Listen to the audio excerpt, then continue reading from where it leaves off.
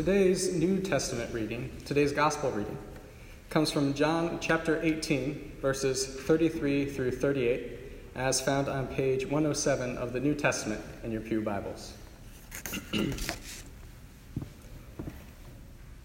Then Pilate entered the headquarters again, summoned Jesus and asked him, "Are you the king of the Jews?" Jesus answered, "Do you ask this on your own, or did others tell you about me?" Pilate replied, "I am not a Jew, am I? Your own nation and the chief priests have handed you over to me. What have you done?" Jesus answered, "My kingdom is not from this world. If my kingdom were from this world, my followers would be fighting to keep me from being handed over to the Jews. But as it is, my kingdom is not from here." Pilate asked him, "So you are a king?" Jesus answered, "You say that I am a king. For this I was born, and for this I came into the world, to testify to the truth. Everyone who belongs to the truth listens to my voice." Pilate asked him, "What is truth?" Will you pray with me? May the words of my mouth and the meditations of our hearts be acceptable in your sight, O Lord, our rock and our Redeemer. Amen. This gospel passage is full of uncomfortable statements. Did you squirm a little bit? Each question by Pilate causing us to flinch, and some of the responses from Jesus calling to mind some of the painful realities of our social world. In light of the rise of anti-Semitism that spills from the barrels of guns on Shabbat, we as Christians must reckon with the ways that interpretations of this exact passage have bled into the fabric of our culture, leading to acts of extreme violence. We as Christians are responsible for purging this ugly aspect of our religion from the body of the church. In addition, the idea of Jesus as king strikes an uncomfortable note. Our theological DNA is saturated in patriarchal language. Even this day of the church calendar, Christ the King Sunday, or as we call it, Reign of Christ Sunday, bears the odor of domination, a religious concept that gives legitimacy to real oppression. It begs the question, if God is a king, then who is made in the image of God? Perhaps you felt uncomfortable as well, but in a different way, with Pilate's final question in this scene. Perhaps in a world that holds a nervous relationship with fact, the question, "What is truth?" has danced upon your lips and fluttered across your mind. Maybe for brief moments or for seasons, there has been a flash in your heart that perhaps what you hold most dear isn't as universally believed as you had thought. It's a little bit disconcerting to hear your thoughts voiced by someone like Pilate. We must wrestle with all these tension points. At the same time, we are invited to pull apart and step into this text. And perhaps in doing so, like so many things in Scripture, we will witness to a deeper reality. I am speaking of the upside-down reign of God, a reign that was indicated towards by a poor Jewish man on the outskirts of empire standing before the sword of the emperor. In light of this, we begin to ask ourselves some new questions. What does it mean to participate in this reign? What does it mean to belong to truth? Throughout this passage, it becomes clear to me that Pilate has no idea what is going on, though he seems to think he does. When he asks Jesus, "Are you the king of the Jews?" he's attempting to fit Jesus within a framework that he understands. He's trying to stuff the cosmos in a shoebox. Yet the Jewish people at the time of Jesus had a long and complicated relationship with royalty. Their interactions with kingship begin with slavery to the Egyptian pharaoh and end with a series of imperial overlords. First the Babylonians, then the Persians, then the Greeks, and then the Romans. Sandwiched between these imperial dominations was a period of semi-sovereign rule, with the Hebrew Bible recounting tales of both good and wicked kings. Even at its strongest, Israel was a small nation at a strategic crossroads between powerful empires.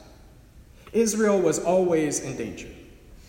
In light of this, the royal line of King David, the most famous of the Israelite kings whose last words are recounted in our reading today, served as a sort of anchoring hope for people who were tossed to and fro by powerful neighbors. At the time of Jesus, the Jewish people hoped for a Messiah, or in Greek, Christos, the heir to King David who would restore Israel. Occasionally, messiahs would pop up in the Roman Near East. They were always crushed and their followers scattered to the wind. Pilate himself had crushed messianic uprisings. Perhaps his question is mocking. Are you like the other folks before you, the king of the Jews? I'll kill you like I killed them. But Jesus responds in a surprising way.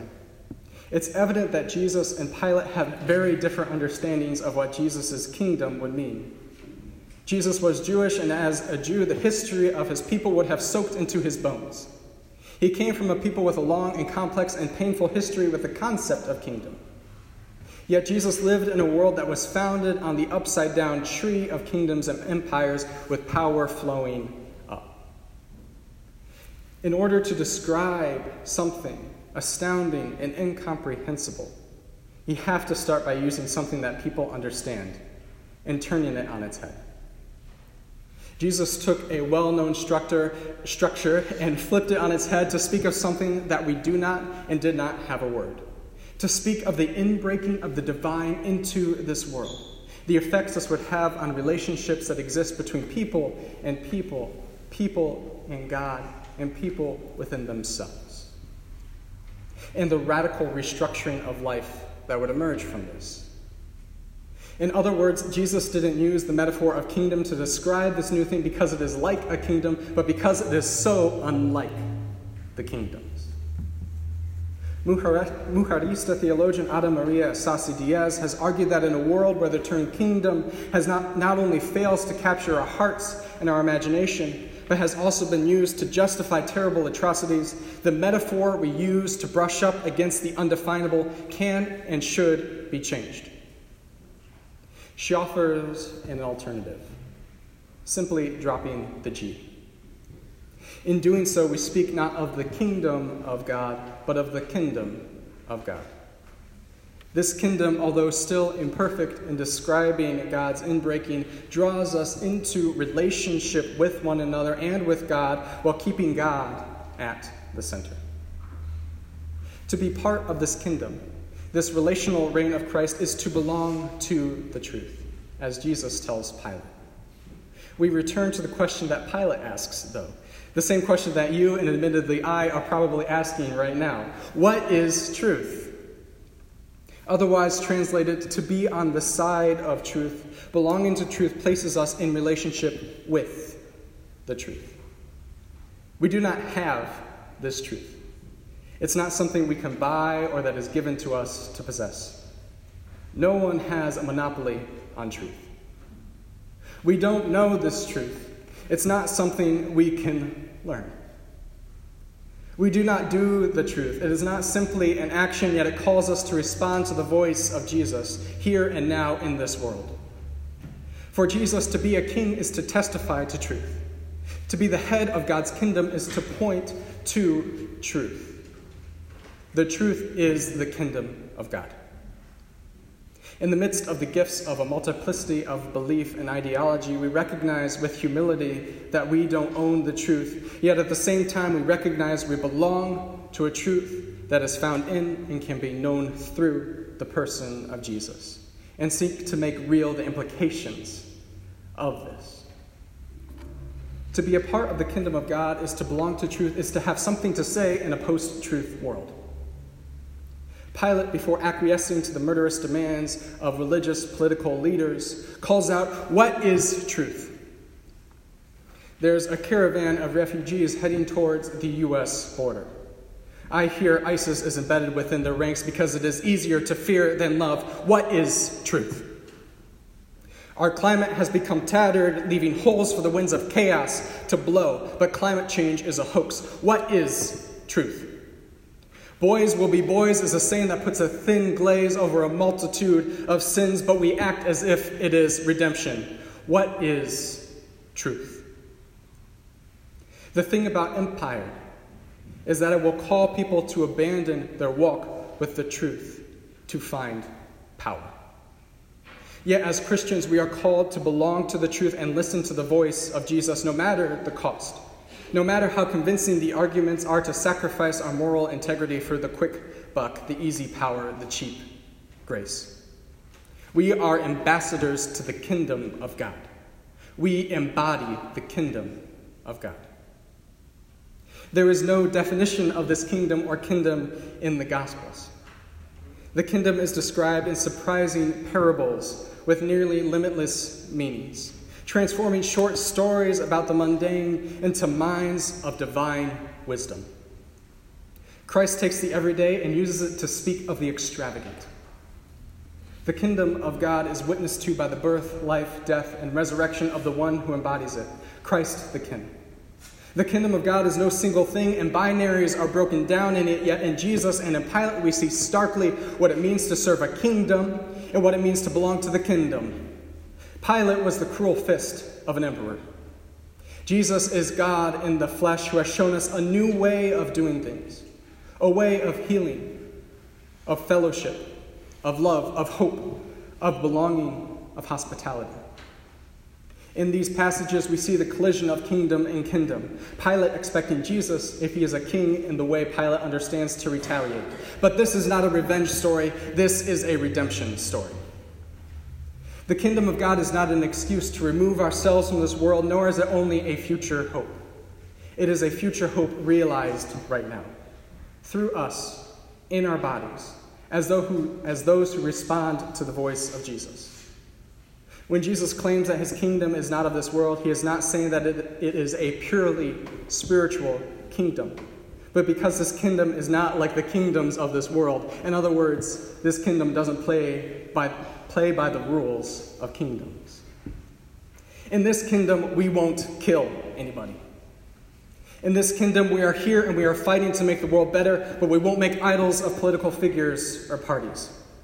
In this kingdom, we go about our daily lives and our work and our play and our relationships, but we won't let anyone get hurt so we can get ahead. In this kingdom, we care for the marginalized and the vulnerable. In this kingdom, we know the church exists to tell good news, that the kingdom of God is at hand. This new way of doing things is right now. This community already exists. Friends, the church does not exist for itself. But as argued by theologian Gustavo Gutierrez, the church is always provisional.